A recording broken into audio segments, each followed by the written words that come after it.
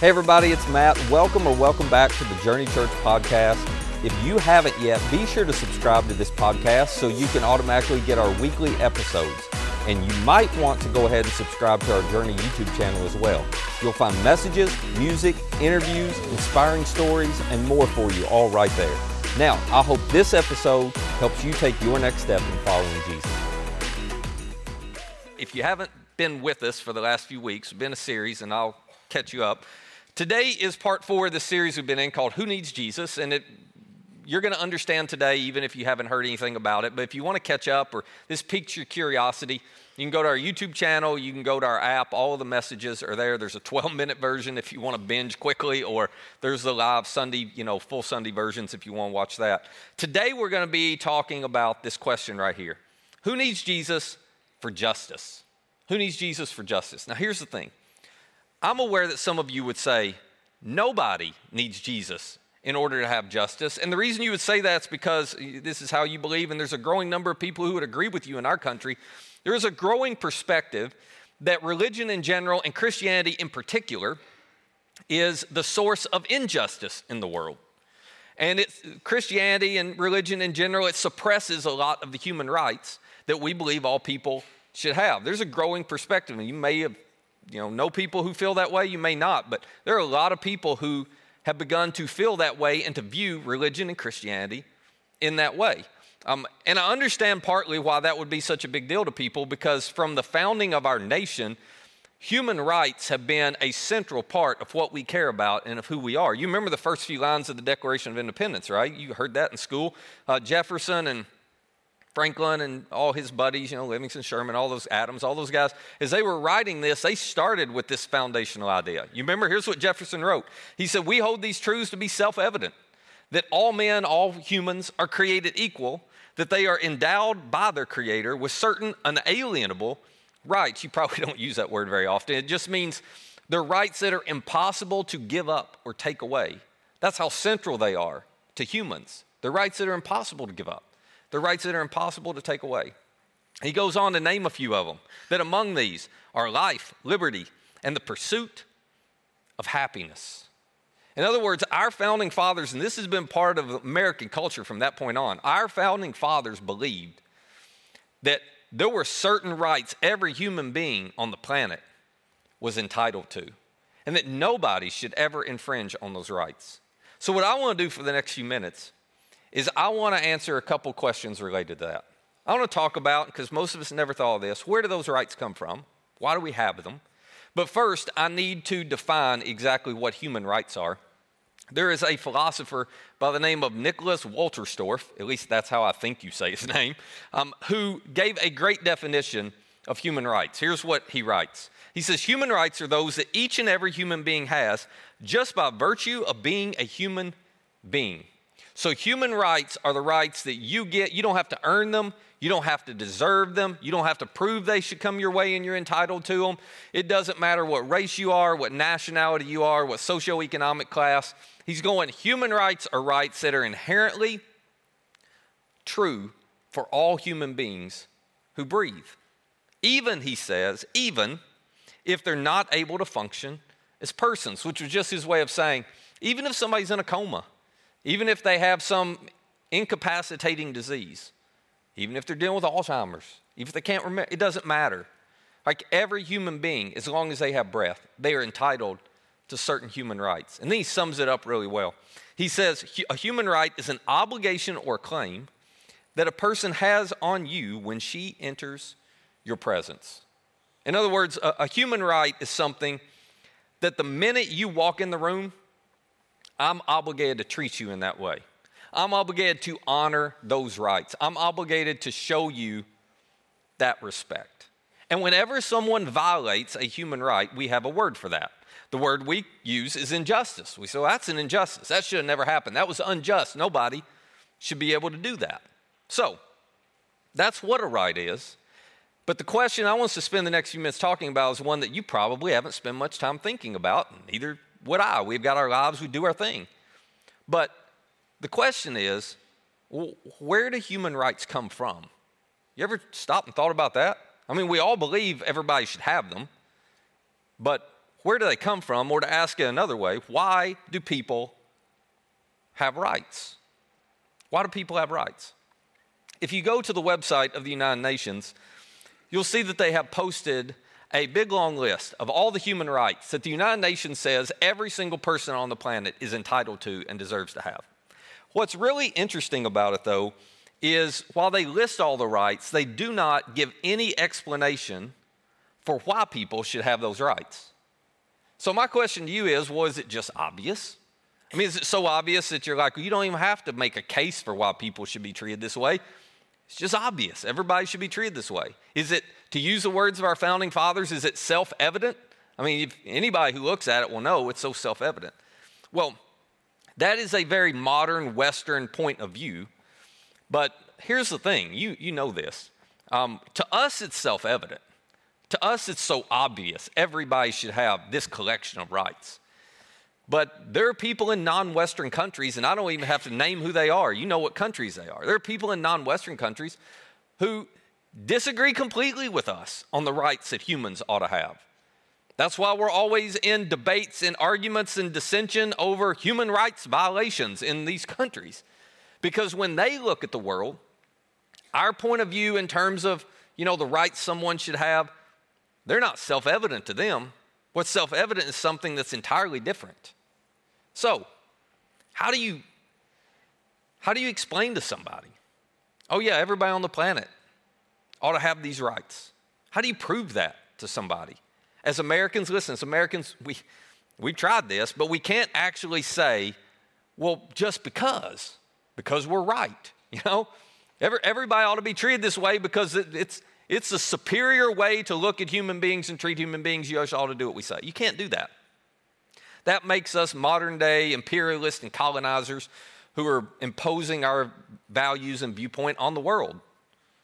We don't want to be that. We're accusing them of being that. I mean, we don't want to turn around and be hypocrites and do the same thing. So, how do you answer the question, why do people have rights? I would suggest it is impossible to make a case for human rights unless you anchor and tether the rights that you believe every human should have to a standard, an objective standard, that is outside of you and outside of me and originates beyond you and beyond me. To put it another way, if you do not have your rights anchored to a standard outside of you and that originates from something or somewhere beyond you, if there's not a standard outside of us, then there are no rights that can be equally applied to all of us. Because otherwise, I'm just anchoring all of the rights that I believe to my opinion, to your opinion, to our culture's opinion, to our nation's opinion. But how do you look at the rest of the world and say, no, this should be true for all people in all places and all times? You've got to have something more objective and foundational than that. And this is why I would suggest that it's impossible to have justice without having Jesus. Because we have to anchor our idea of justice to a source beyond ourselves, outside of ourselves, that originates beyond ourselves. We have to. When Jesus showed up on this earth, you know what he said? He said, all human beings have rights because all human beings are created in the image of God. He anchored the rights of human beings to himself. He anchored the rights of human beings to the fact that because God bestows rights on humans, those rights which come outside of us and originate beyond us, those rights are true for all people in all places and in all times. Now, for some of you, I get this. I just want to acknowledge this. For some of you, this is a slippery slope for you. You would rather try to figure out how to have justice and how to honor human rights without inviting Jesus into the scenario, because from your perspective, God equates with injustice. And here's all I mean by that. You look at the world, you come to a place like this, you hear somebody like me talk about, oh, there's a loving and good God. And you're looking around the world and you're seeing all the injustice, all the pain, all the suffering, all the sorrow, all the wrongs that are happening. And you're going, whoa, this doesn't add up. How could a good and loving God allow all this to be taking place? How could a good and loving God not step in and intervene? How could a good and loving God allow injustices to occur like those injustices? or injustices to occur like what's occurred in my life. And so because of that, you're like, I don't want to invite Jesus into it because you can't reconcile a good and loving God with all the bad that happens in the world. If he's got the power to fix it, why wouldn't he? And I understand that point of view. The thing that I think is important for you to understand is that is a very modern Western perspective. I could take you to places all over the rest of the world where you will not find that perspective at all. I can take you to places where there's injustices far greater than what we experience in our country, but when you talk to the people, they will never equate the pain and sorrow they're going through with it must be God's fault. They just won't do that. As a matter of fact, the exact opposite is true for them. If I could take you all the way back to the first century and introduce you to the early followers of Jesus, oh my gosh, they would never do that. There was never a moment for them where they tried to reconcile, well, if God is a good and loving God, then only good things must happen to me in life. They never believed that. They experienced injustice in ways that none of us will ever experience. But they never for a second doubted or questioned the goodness and the love of Jesus. Why was that the case? Well, I'll give you one example. So John, I don't know if you're familiar with John. John was one of Jesus' very best friends. And John made sure everybody knew about it. So when John wrote all of his accounts of Jesus' life and everything, he described himself as the disciple Jesus loved, which was kind of his little dig, right? Like, I was really tight with him. So anyway, John, he wrote a letter to Christians in the first century where he digs into this a little bit. And it's fascinating because you talk about injustice. John had experienced and seen more injustice in his world than any of us will. John was imprisoned, he was beaten, he was persecuted, exiled on an island for a period of time.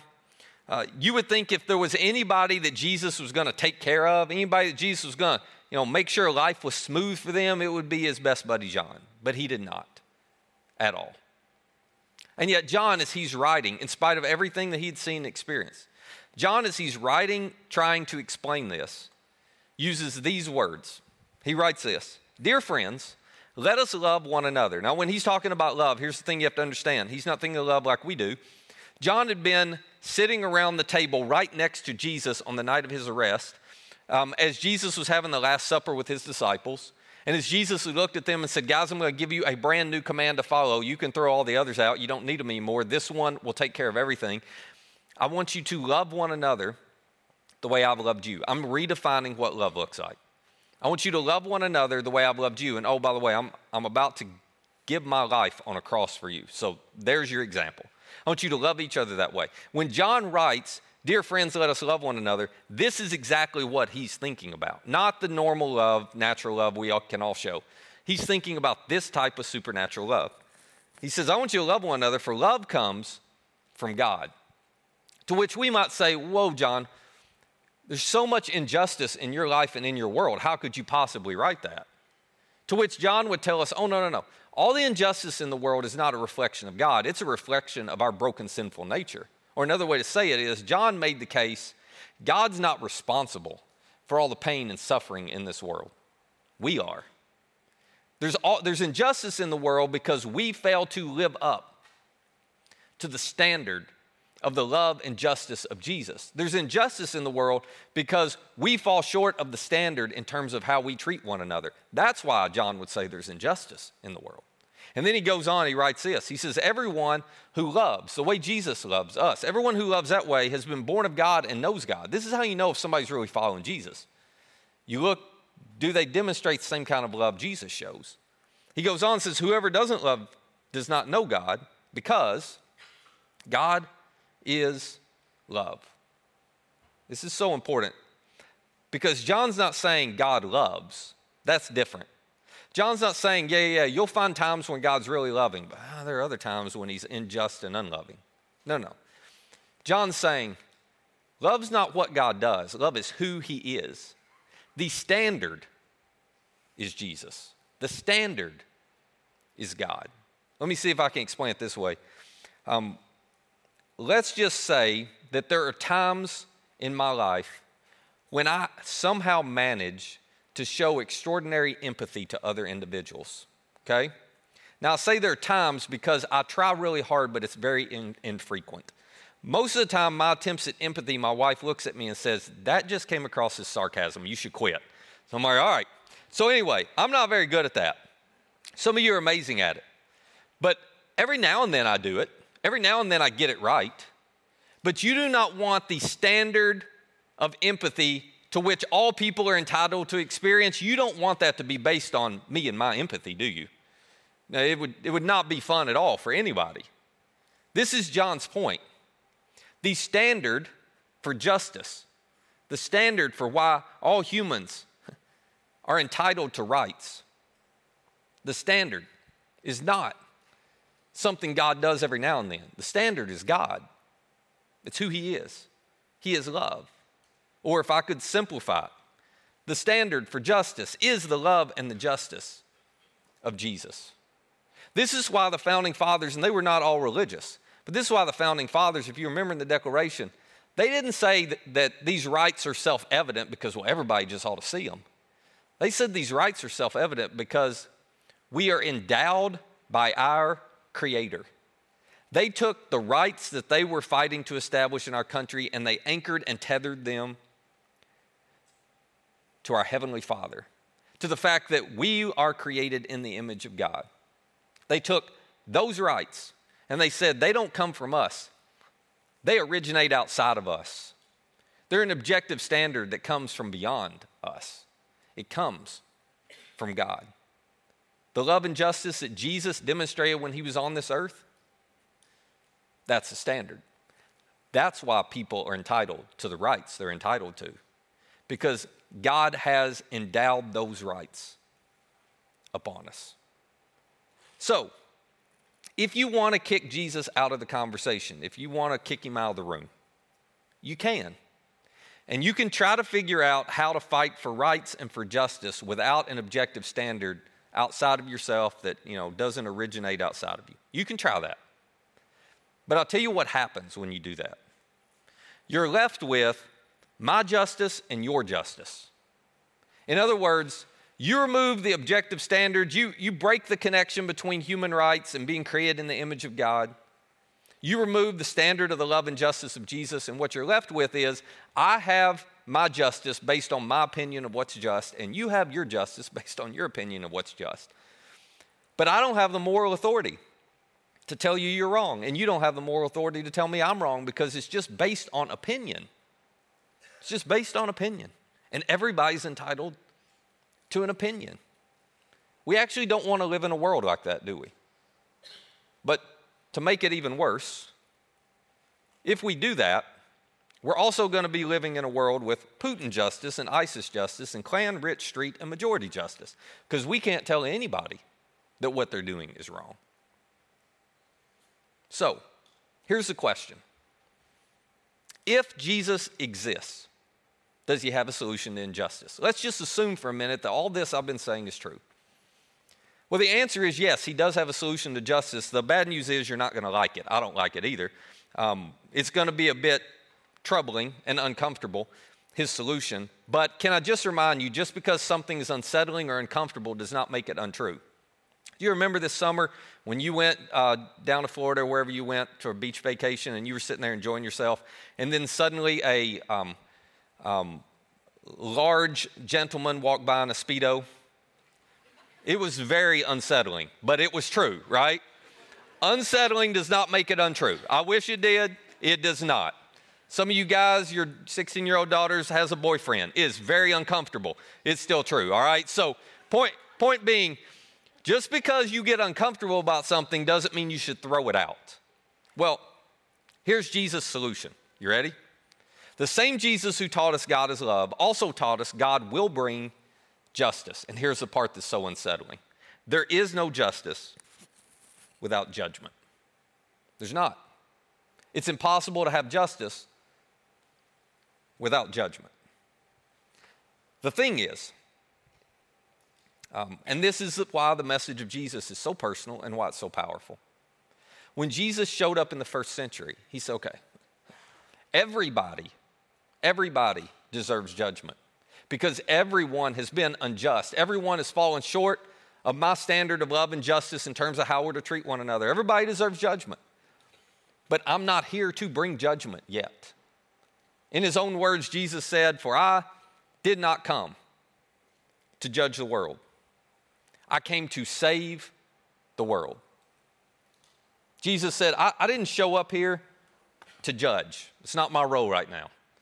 I'm here as Savior. I'm here as Savior. Yeah, the world needs judging. There's plenty of injustice in the world. And Jesus said, that's for a future day. One day, everything, we're going to bring justice. One day, I'm going to judge the whole world, and everything's going to be put right. One day, all those wrongs are going to be addressed. One day, all that stuff that you're like, man, somebody should have to pay for that. Okay, well, one day, all of that's going to take place. But Jesus says, that's a future day. I'm being patient right now. I'm giving all of you unjust people who've introduced so much injustice into the world, I'm giving you every opportunity you can to make things right. I'm showing up, and I'm taking the judgment that you deserve to have to take. That's what the death and resurrection of Jesus was all about. He was taking all of our judgment on himself, on his shoulders. He said, I'm paying for it. So that because I took your judgment, you can be forgiven. Because I took your judgment, your record can be wiped clean. Because I took your judgment, your relationship with God can be restored. You can be a part of his family. I'll meet the standard you can't meet and do what you can't do for yourself. This was Jesus' point. I'm coming as Savior. One day I'm going to have to come as judge, but I'm going to wait to do that because I want to give you every chance to experience my forgiveness. So who needs Jesus to have justice? I think we all do, because we all have to anchor our idea of justice and rights to an objective standard outside of ourselves. But you know what that means? That means we also all have to acknowledge we have brought injustice into the world because we've all been unjust in how we've treated people at times. What do you do with that? Well, you can only do one of two things. You can either bow up and become proud and stubborn and say, you know what?